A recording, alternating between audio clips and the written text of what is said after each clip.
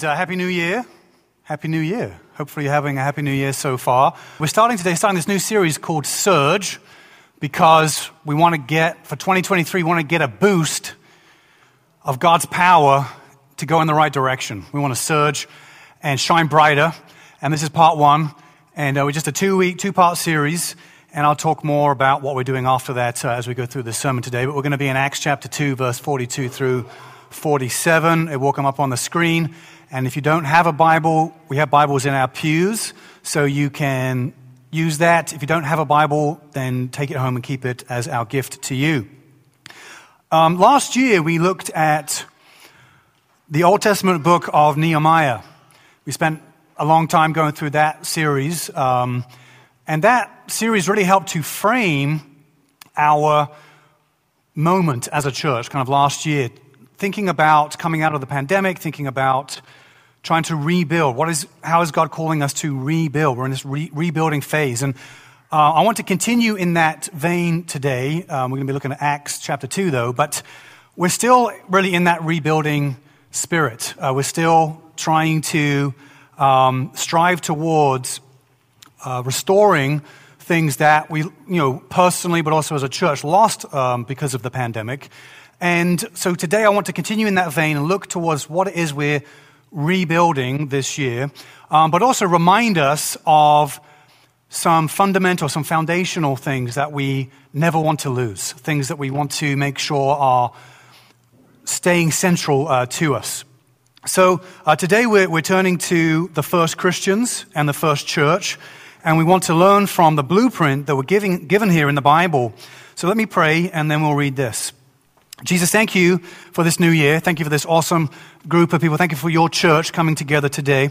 And I pray that you bless us. I pray that we would be filled with your power and your spirit, that we would surge spiritually, that we would be alive and shining brightly for you. And I pray, give us hope and vision and faith for this year, for what you want to do this year in us and through us. Speak to us through your word and give us hearts for you. We pray it in Jesus' name. Amen. Amen. Verse 42. It says, "And they devoted themselves to the apostles' teaching and the fellowship, to the breaking of bread and the prayers. And awe came upon every soul, and many wonders and signs were being done through the apostles. And all who believed were together and had all things in common. And they were selling their possessions and belongings, and distributing the proceeds to all, as any had need. And day by day, attending the temple together, and breaking bread in their homes, they received their food with glad and generous hearts, praising God, and having favor with all the people. And the Lord added to their number day by day those who were being saved." This is God's word. It's important that we learn to value and follow the pattern of the New Testament church, the first church that was started by Jesus. Because how can we expect to do the things that they did and have the fruit that they had if we don't do the things that they did? It says that they devoted themselves. What is devotion? Devotion can be described as a profound dedication or a deep commitment or an attachment to either a person or a cause. And as human beings, we're deeply, intrinsically devoted. We can't help. We're constantly, either we're enslaving ourselves to things that hurt us, or we're giving ourselves to sometimes positive things, but we are devotional creatures. We'll find anything sometimes just to lock ourselves onto it, to give us meaning and hope and purpose in this world. And so, as believers, though, anyone who's spiritual, anyone who's religious, I think we'd all agree that the thing we're supposed to be devoted to above anything is God, right? Okay, my devotion is first and foremost to God. In theory, we might say that. But in practice, we don't always do it, right? We would say, yeah, if we're having a conversation with someone, we'd say, yes, of course, you're supposed to be devoted to God above all else, right? And sometimes we mean that, and sometimes that's lip service, because we know that's the right answer. Do we actually do that in practice? Of course, so theoretically, yeah, God's the thing we're supposed to be devoted to first and foremost. But when it comes to being devoted to each other, or being devoted to the things that we're supposed to do together, well, that's a bit of a different question, isn't it? That's a bit of a different story. It's a little bit more risky. It's like, oh yeah, devotion to God, of course you're supposed to be devoted to God. That's the highest thing you can be devoted to. But devotion to people and to the things that we're supposed to do together, well, that's I'm not sure about that. Maybe we've been let down one too many times to gamble on that, to take that chance on that. Maybe it was when our parents got divorced, or that person betrayed us, or that friend ghosted us, or we were in a toxic environment, something happened, or just the ice cream machine at McDonald's broke one too many times. And we just lost all hope in humanity. I said, that's it. I can't trust anyone ever again anymore.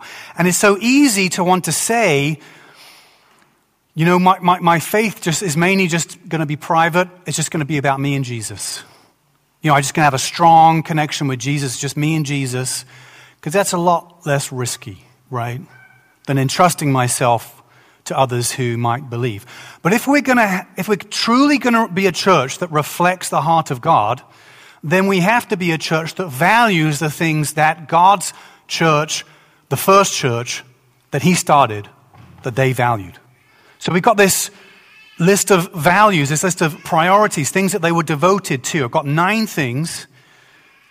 I said 8 earlier on because I forgot there were 9, but there's actually 9. Don't worry, some will be long, some will be short. Don't worry.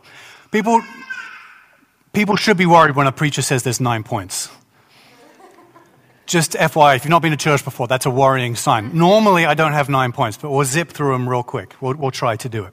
First thing that they were devoted to, the first thing they valued was the apostles' teaching. It says here, in this first verse we wrote, verse 42, and they devoted themselves to the apostles' teachings. Now, the apostles, of course, are Jesus' his main leaders, his head leaders, right? There was the original 12, and then later on you add the apostle Paul to that, and there are some others that got added to that later on that were named as apostles and had apostolic ministries, but they're basically Jesus' main disciples, his main leaders, and they spent all this time with him, so they got accustomed to Jesus' teachings. They knew what Jesus was all about. And so they are just continuing. So the church is devoting themselves to the apostles' teaching because the apostles themselves were devoted to Jesus' teachings. One of the big things Jesus did, obviously miracles were a big part of his ministry, right? He's going around healing people, doing supernatural things all the time. The other big thing, if he wasn't healing people, he's teaching. You see, people called him teacher all the time. Teacher this, teacher. People will ask him, what does that teaching mean? What did you mean by that? When you said that, people were always asking him, what did you mean by that? And then many people said that no one ever spoke like this man. Peter even said, where can we go? You have the words of eternal life. His words, his teaching is amazing. There's nothing more, could you argue there's nothing more important for Christians than for us to be devoted to the teachings of God, to what God says, to his revelation, to his word, to his truth, that we might give ourselves to it. And so for us to be authentic Christians, we have to be committed to the word, because there's lots of false teachings that we could hear, right? Lots of people will make up outrageous things sometimes, teach and claim and twist scripture and say all kinds of stuff. I've even heard some of the outrageous stuff I've heard before is people trying to claim that Jesus wasn't British. But listen, I'm from British. And I know stuff. At least I'm convinced he had a British accent. I do not have a British accent anymore. But the point is that we're supposed to be intentionally devoted, feeding ourselves intentionally on God's word, because there's so much erroneous thinking out there. There's so much deception in the world. What does the world love to do? It loves to deceive, loves to lie, loves to twist things, loves to present things in ways that aren't true. But God's word is truth. God is holy. He's holy, holy, holy. You can't get anything more holy than God, which is why he's our highest devotion. But we've got to be committed to the revelation, the teaching that came through Jesus and then was continued by his apostles and continued. We see this in church history. We see it throughout the ages, committed to that teaching. And every time I secretly, whenever I'm talking about the word, being devoted to the word, just an FYI for us as a church, and anytime I'm bigging up the word, talking about the word, feel free to holler out, to shout out, word. all right? Or word up. You could go word up or word up yo. That could also work. Word up yo, maybe. Do you want to practice? Anyone feel up for a word? Hey, we've got to be devoted to the word. Word. There we go.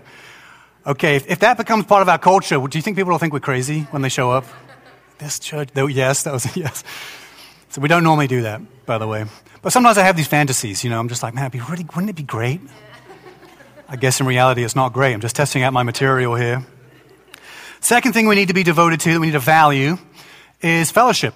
Tells us it right there in that first verse we looked at. They were devoted to fellowship, and they had a profound commitment to their own community. Of course, as Christians, we love people who aren't a part of our community. Of course we do that. We love our neighbor, we love everyone that we're in proximity to, of course. But it's so important to be committed to value the fellowship of believers. And so for them, that meant that they were sharing things, that they were all participating somehow. They had great levels of ownership. And to get to that sense of true fellowship in any Christian community, it takes initiative, doesn't it? Community and fellowship doesn't just happen. It's not like a magic thing that just appears randomly, like, oh, look, there's just a community there. No, it takes people intentionally being in each other's lives to actually form bonds and to form trust and to care about each other and to work through all the challenges of real-world relationships. And taking initiative is not some ethereal thing that just floats around. There's an abstract idea that you just say, oh yeah, when does initiative happen? It's just something that just, it's like a celestial thing. It's just when the stars align. It's something that happens. It's like, no. Initiative comes from initiators. Initiative comes from initiators, people who take the initiative. And so for us, especially in our context, in an urban context where people are coming and going, where life can be busy, we have to be the kind of people who are willing to go deep with people quickly. Because it takes time. It takes time to build trust. It takes time to build depth. You don't have to go deep with everyone. That wouldn't be wise. But you go deep with some. You go deep with some. Be open to all, but go deep with some. And to become an initiator, to build that kind of community, we've got to be devoted and willing to deal with all of the difficulties that we might face in real relationships. Because some people are great to hang out with, aren't they? They're great. Some of us are some of those people, not all of us. Not all of us, unfortunately.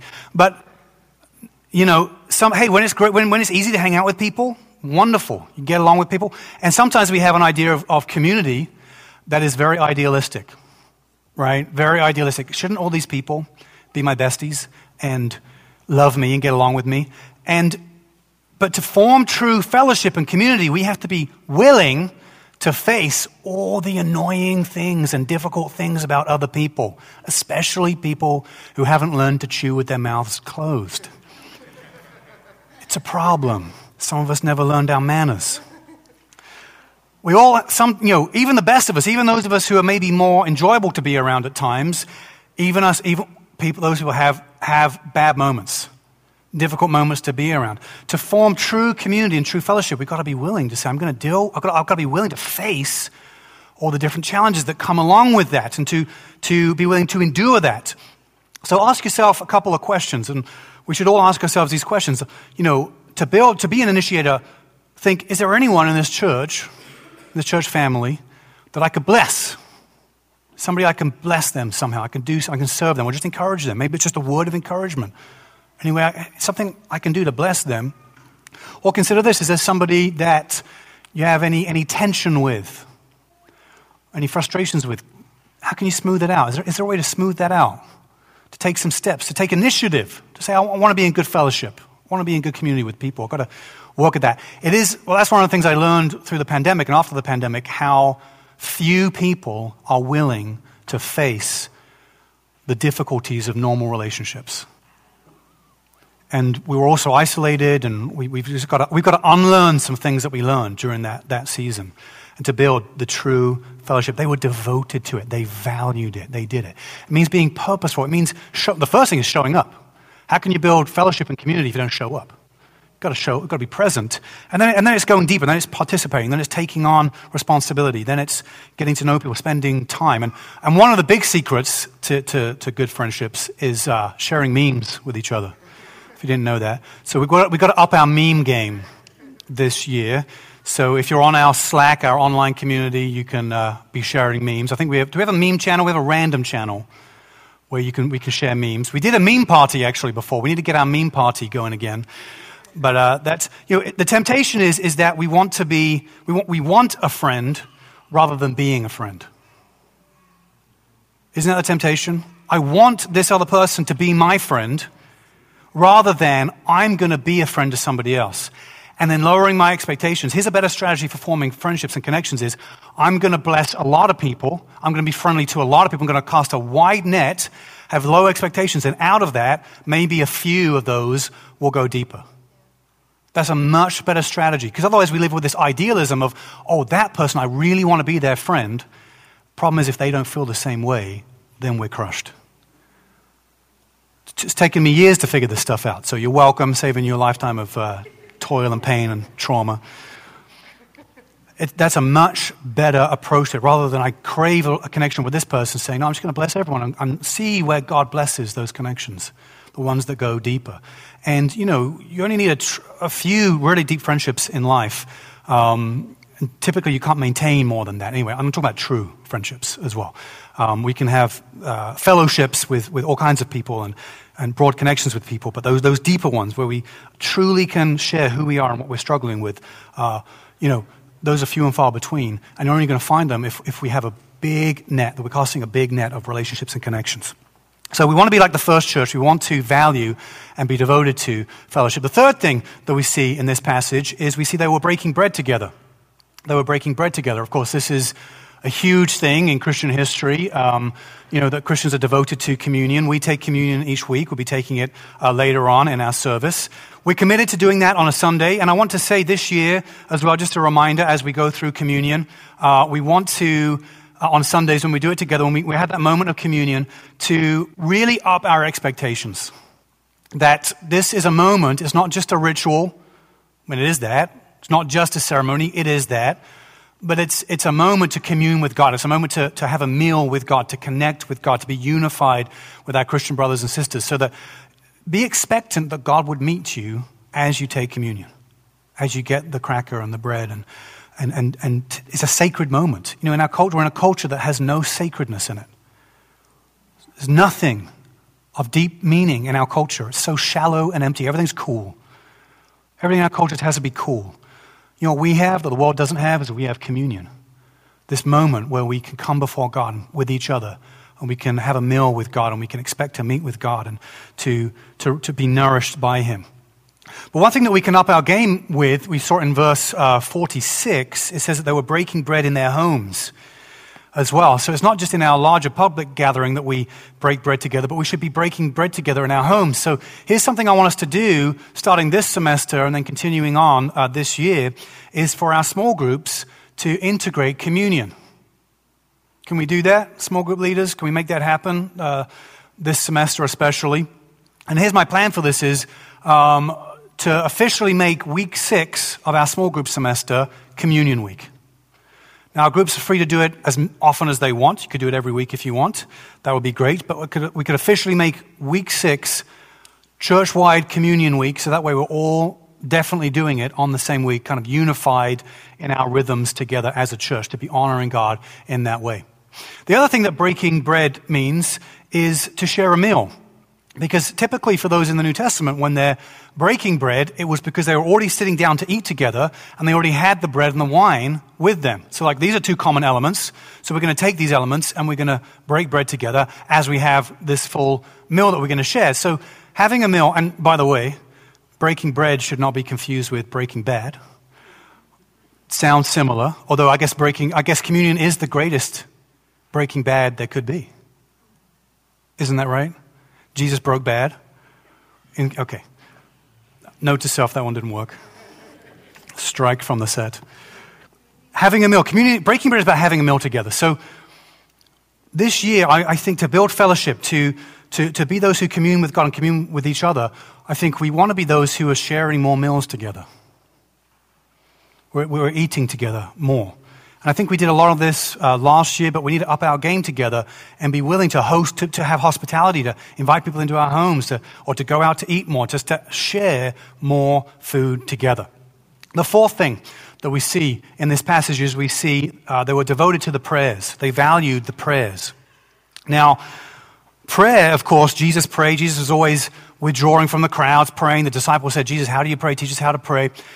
If we're not devoted to prayer, are we dependent on God? How deep is our relationship with God if we don't value prayer? What kind of church are we if we don't pray? What kind of Christians are we if we don't pray? Prayer is kind of a measurement, it's a barometer of true devotion. Because through prayer, what happens through prayer is prayer can set you free. God answers prayers. Prayers get us closer to God, more intimacy with God. Prayer can help make God's word alive to us even more as we pray over God's word and as we pray out God's word and as we pray for the fulfillment of God's promises in God's word. We've got to be a praying church, and we do value prayer as a church. We have about 3 times a year we do these prayer and fasting events, and I want to ask you, if you're somebody who tends to avoid those, ask yourself why. Why do I avoid those? What's wrong with me? Because that's not right. There's something wrong with a Christian who avoids prayer. A Christian who avoids prayer, something going on there. Something not right about that. So this year we're going to expand our prayer and fasting events. We normally do them on Monday nights, do them 3 times a year, 7 till 9 p.m. And if you don't fast, or you can't fast, or you're not sure about fasting, don't feel the need to do that right away. Just come to pray. But we're going to expand, so we've got these dates up here. Write these down hurriedly. Write them down. Actually, you say, well, I'm not going to write these down. I'm not going to remember these. So here's what you need to do is, take a picture. That's smart. But even smarter than taking a picture is to subscribe to our church calendar. Show of hands, who subscribed to the church calendar? Wow, you guys have failed. Apart from those of you who put your hands up, of course.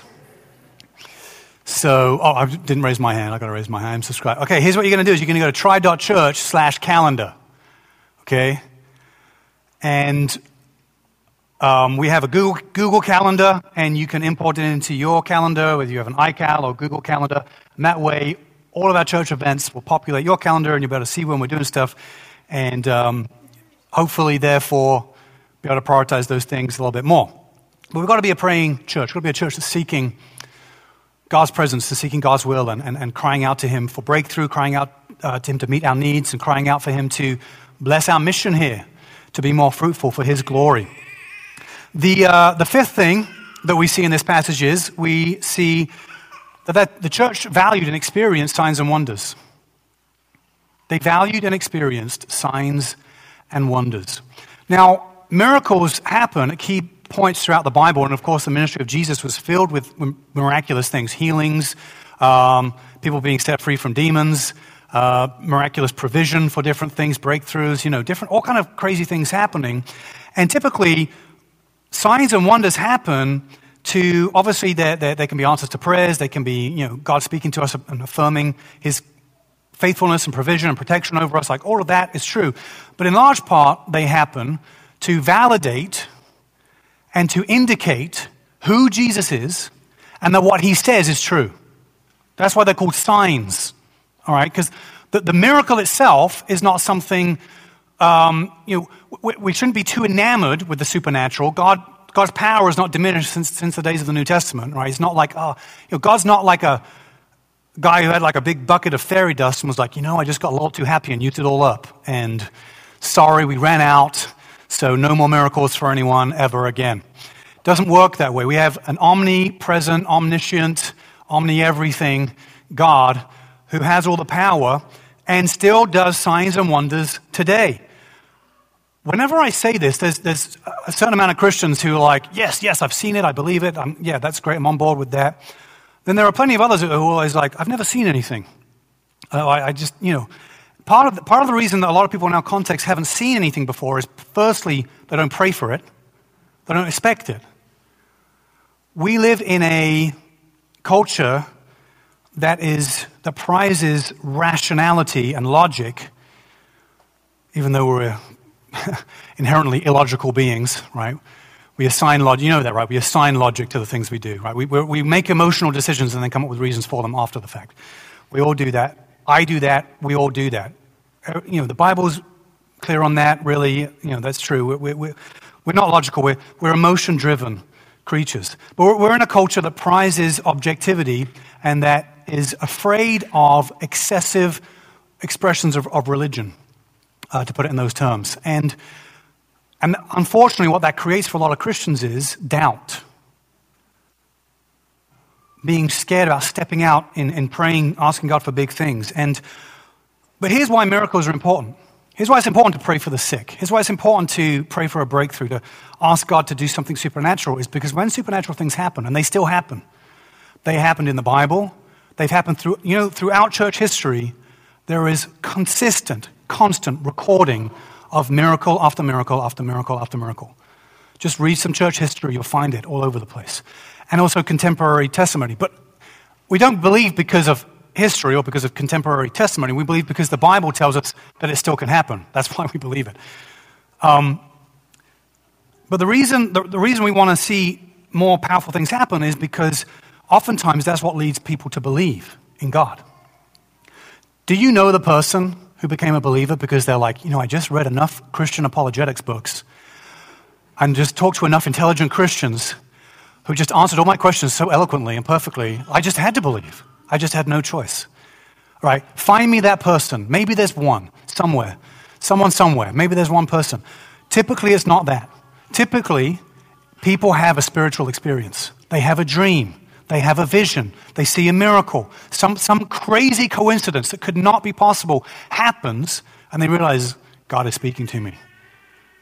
That's the power. That's the importance of signs and wonders, seeing signs and wonders. And so what we're going to do at the beginning of this year, in 2 weeks, we're going to start a series. It's going to be a longer series again, a little bit like Nehemiah. You're going to love it. You're going to love it. It's going to be called The Things of the Spirit. And we're going to go through, week after week, we're going to be doing a deep dive into what does the Bible teach us about the person, ministry, and work of the Holy Spirit. Because you've ever heard of the Holy Spirit before, right? Father, Son, Spirit, right? That guy, the third guy in the Trinity. Our church is called Trinity. So we can't just be about the Father. We can't just be about the Son. We have to be about the Holy Spirit too. All right? Too many churches are Father, Son, and Holy Bible. We have to be Father, Son, and Holy Spirit. And not to say anything bad about the Bible, but we understand Jesus is the Word to us, right? The unchanging Word to us, of course. So come along for the ride. We're going to be turning up the dial of faith to expect God for bigger things. The sixth thing that we see in this passage that we read is that they were a church of generosity. What are they doing? They're sharing all of their possessions. They're selling their property. They're sharing things. It said that their hearts were filled with gladness and generosity as they ate together and shared food together and shared other possessions together. They're a church marked by gracious giving. And if this is a blueprint for churches throughout history, which I think it is a blueprint for churches throughout history, all churches have modeled themselves after this first church. This is Jesus established his church. So we follow his blueprint, nobody else's blueprint. It's the blueprint of Jesus. And out of all these ones that we're looking at today, I just want to say, I feel like I want to score our church highest in this one. Because I feel like we have an incredibly generous church. And I'm so blessed and blown away by your consistent giving, both to your tithes that come into our regular offering and then special offerings we do. You guys are amazing. You humble me. And if you're somebody who's sitting there saying, oh no, that's not me, I'm not there yet, then this is a great place to be because you'll learn to be generous because we have a very outward-focused, generous, lavish church, which is a direct reflection of the lavish, generous heart of God. So thumbs up, gold star, you win the prize. Good job. Don't worry, there's still rewards in heaven. You'll get rewards in heaven as well. But I just wanted to praise our church for our generosity today. And a couple of points on generosity. Because we're always going to have new people in our church, and because we always want to be discipling people to grow in financial stewardship and generosity, if we are going to be continuing to talk about giving and money-related things, we just did a big series on money at the end of the year. Our small groups are going through this book, managing God's money. So we're still going to be talking about those things because they're foundational Christian things. And if you're somebody who's not tithing, you're a Christian, you follow Jesus, but you're not really invested in any church, let me ask you, would you bring your tithe into our church? God will bless it if you do that. And ministry runs on the giving of Christians. God has always used his people to fund his mission and his ministry. And so your giving can make all the difference. And we're doing our small groups on money-related things this semester. So I actually have 2 free books here for the curriculum. All our small groups are doing the same curriculum this semester, Managing God's Money by Randy Alcorn. If you would like a free copy, they're up here. So come up the end, first come, first serve. They're sitting right there. So take them. Don't take a candle, although that would be fun. But I guess it's kind of obvious if you take a candle, right? Can you see that? Is it kind of obvious if you take a candle? I'm on fire. Now you know they're fake, right? Shouldn't have done that. The illusion has been spoiled. Let me also say this about special offerings. We do 2 special offerings a year above and beyond our regular giving. And at Easter time, we do our tangible community building fund. And then at the end of the year, we do our special Christmas offering. And I want to ask you to, if you're not doing this, but to start preparing to give towards those. Now, that's a radical thing to say, isn't it? I think it is. Here's what Heather and I do. We actually budget each month. We put aside an extra part of our income to save up for special offerings. And our 2 special offerings we only do 2 a year. They're about 6 months apart. So that way, we're planning, when we get to that date, we've already got a generous amount. So rather than getting there and scrambling and saying like, oh no, we don't have enough, we want to give more, we don't have it, we've already saved it up and put it aside so we're able to maximize. And then if we somehow we've been blessed more in that moment and we can give extra on top of that, we'll do that. We've done that at different times as well. But let me ask you to up your game in terms of thinking about and planning for special offerings. Now, we just did our Christmas special offering at the end of last year. Are you ready to hear the total? Our goal was $15,000. We're giving to some really important things. Our biggest recipient is GRIP Youth, giving towards helping to mentor at-risk youth in Chicago. And I know many people have shared with me just how stirred they were by that ministry and that cause. And I think that was a big reason why we've blown through our goal. And this is the total. Dun, dun, dun. $20,507.04.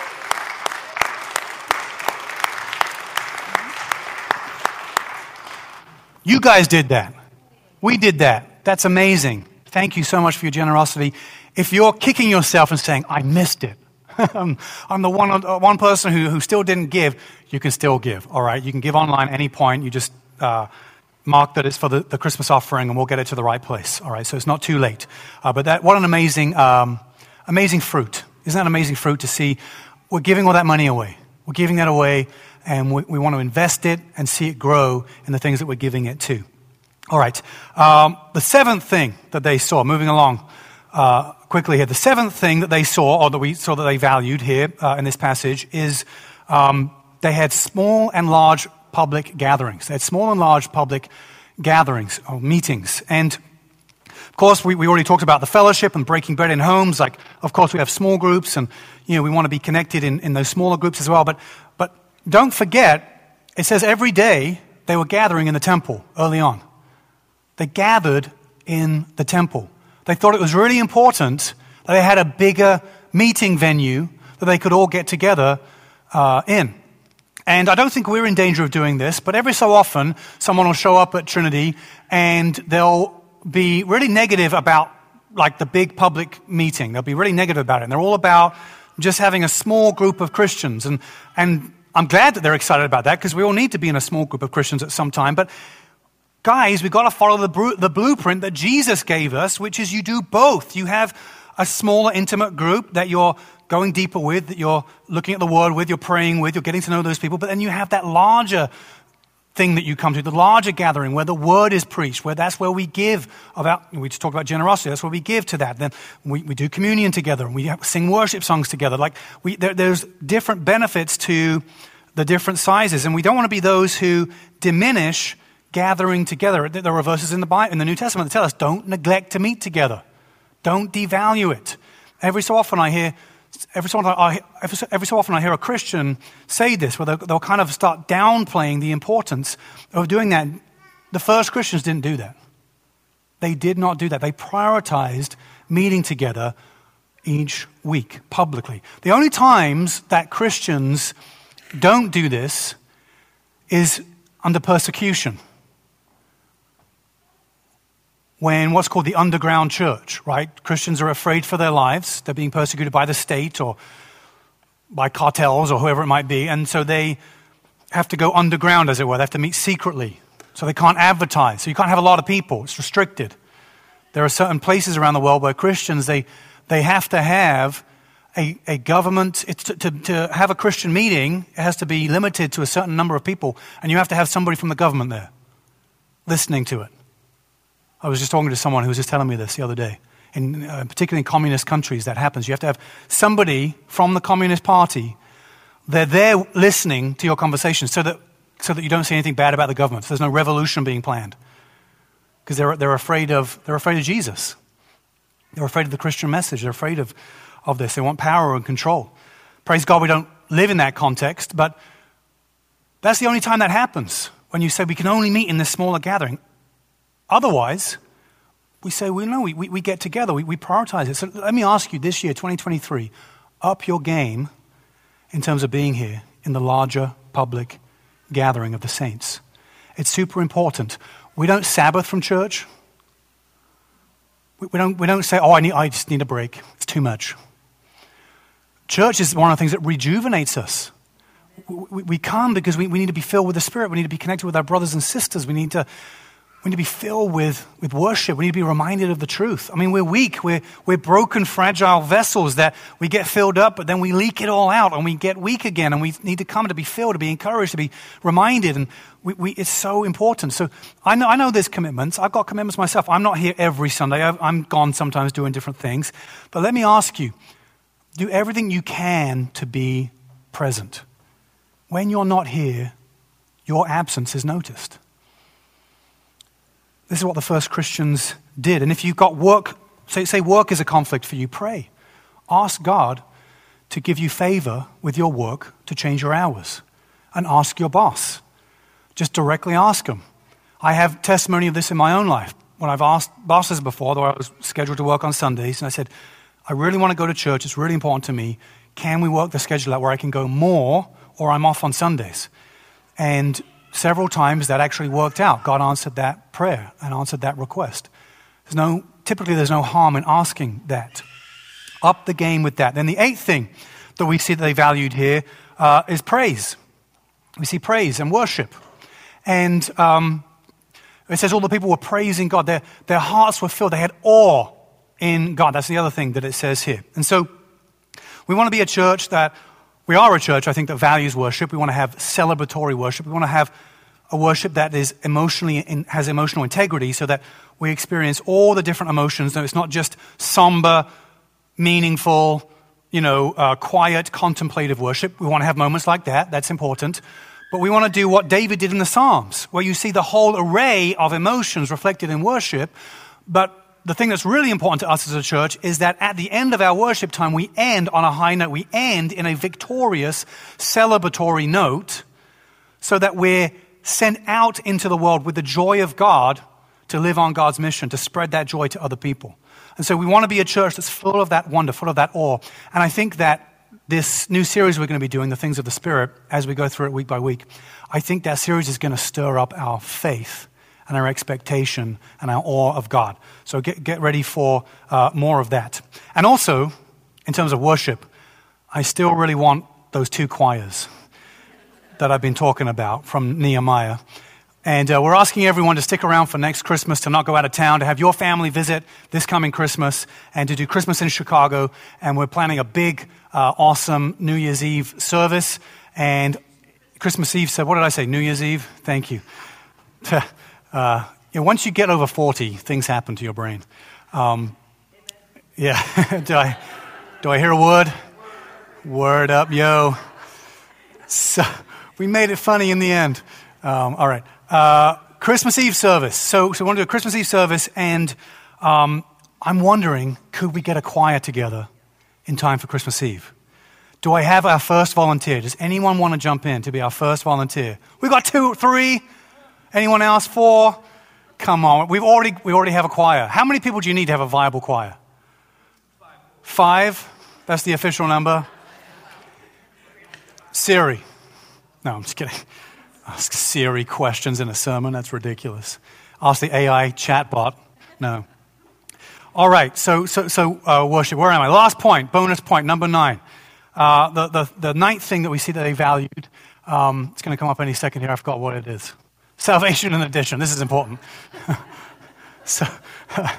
I lost my train of thought. So this is the final point. Don't worry. We're wrapping. We're going to be closing, landing the plane here very quickly. When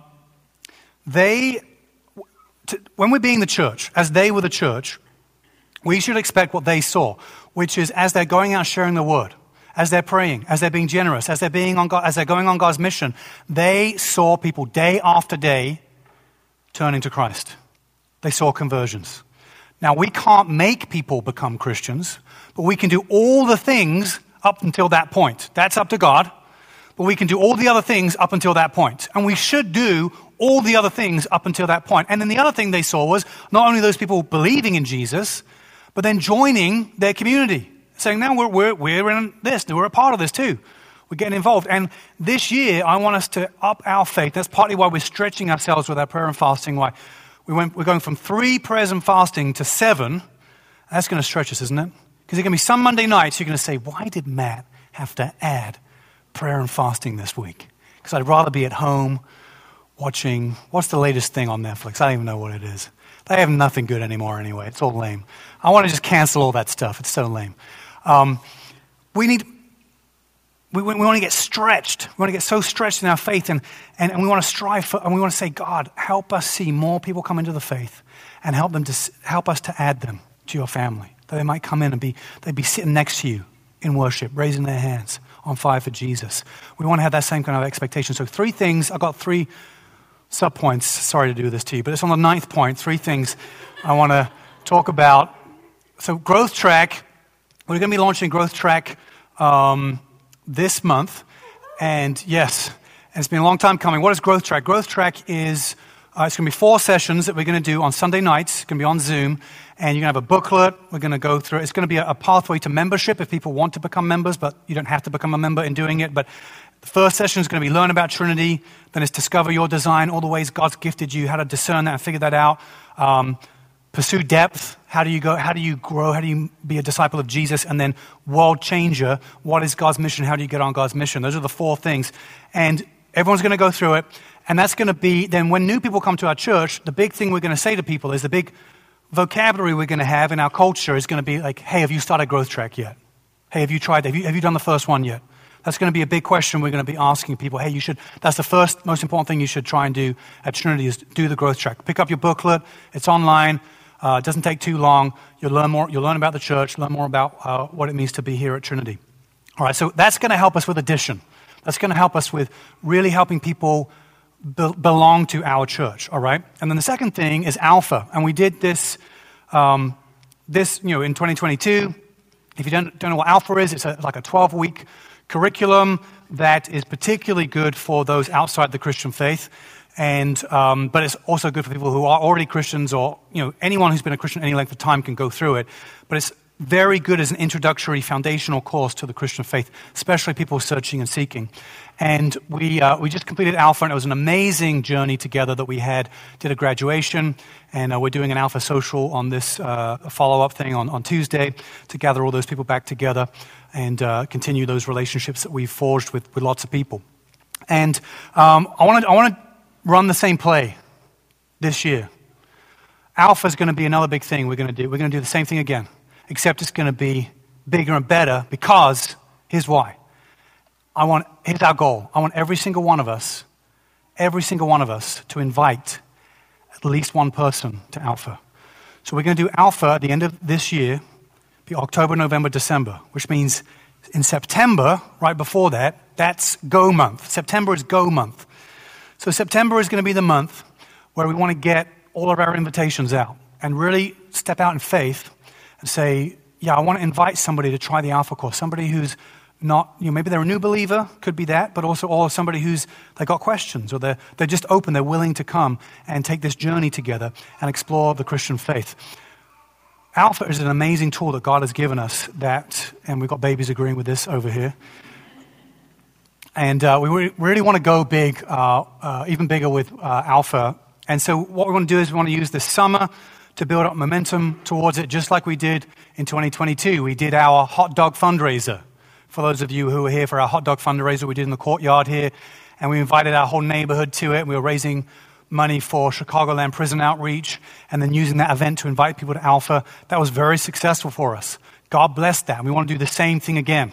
So we want to be inviting our friends, our neighbors, people we know and love, to the hot dog fundraiser so they can then get an invitation. They can eat hot dogs and raise money for Chicagoland Prison Outreach, but then also get an invitation to Alpha. So we want to run the same playbook or the same play out of the playbook, and really pray and ask God to bless it, that we might see more salvations through that. So that's our focus for this year. Is how can I, put that, go ahead and put that slide back up. How can I cultivate deeper connections with my neighbors? So ask yourself, to get to the point to invite somebody to Alpha, it's a big step, right? It's a scary step. Some people in our church really stepped out in this and did this. Where's Taylor? Where did Taylor go to? Is he here? He went to stepped out for a second. But I wanted to brag on Taylor. He invited somebody to Alpha, and it's a big step to do that. Invited a neighbor to come. And, I want to encourage all of us, we have to start now. We have to love people enough that we're willing to invest in them, that we're willing to form deeper connections and bonds with them, that God may bless that connection, that we might get to a point where we could invite them to Alpha. We don't do it just to invite them. We do it because we love people, because we want to serve people, we want to bless people. But in the context of that, we want to hope and pray there will be an opportunity at the end of this year to invite them. But that means sowing those seeds now. That means building those connections now. That means having a purpose this year to say, I want to be on mission this year to be cultivating those connections with my neighbors. Because really, if you think about it, in our day and age, a lot of people we work with, we're all spread out. A lot of people, maybe you work virtually with people who live in other cities, right? So it's hard to bring people to things like that locally. The best options we have, unless we do live close to coworkers or we have family or friends around, which some people do, but for a lot of people, neighbors. It's our neighbors. Those are the closest people, proximity-wise, that could actually come to something like Alpha.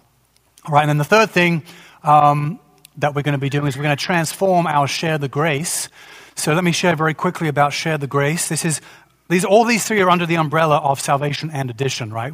Growth Track, Alpha, and Share the Grace. Share the Grace, again, we do this 3 times a year.